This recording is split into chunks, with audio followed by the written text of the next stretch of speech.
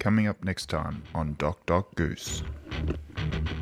Well, what she actually said was the extra couple of 100 Ks on the bike just as extras. So most people aren't doing that as a whole training week. That was just the extras. Yeah.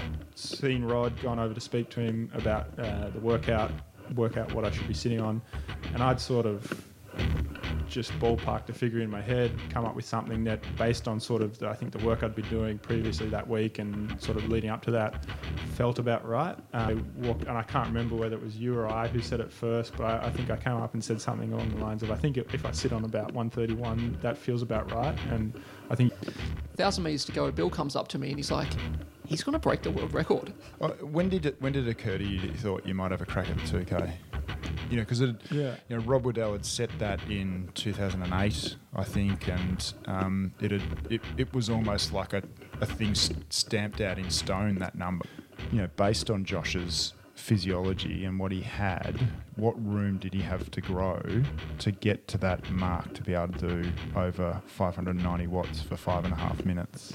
Once I started crunching the numbers, it became pretty apparent to me, I actually reckon that he could do this. I would never have probably spoken that out loud until you suggested something like that. Throughout my career, all my 2K tests, I've always just focused on a couple seconds.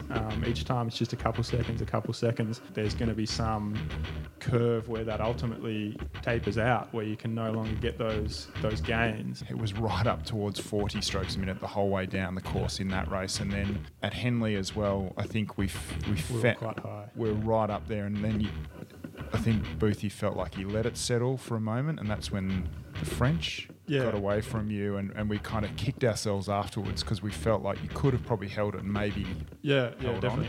The thing I remember is that we were quite nervous being that night, because that's just not something we're used to doing.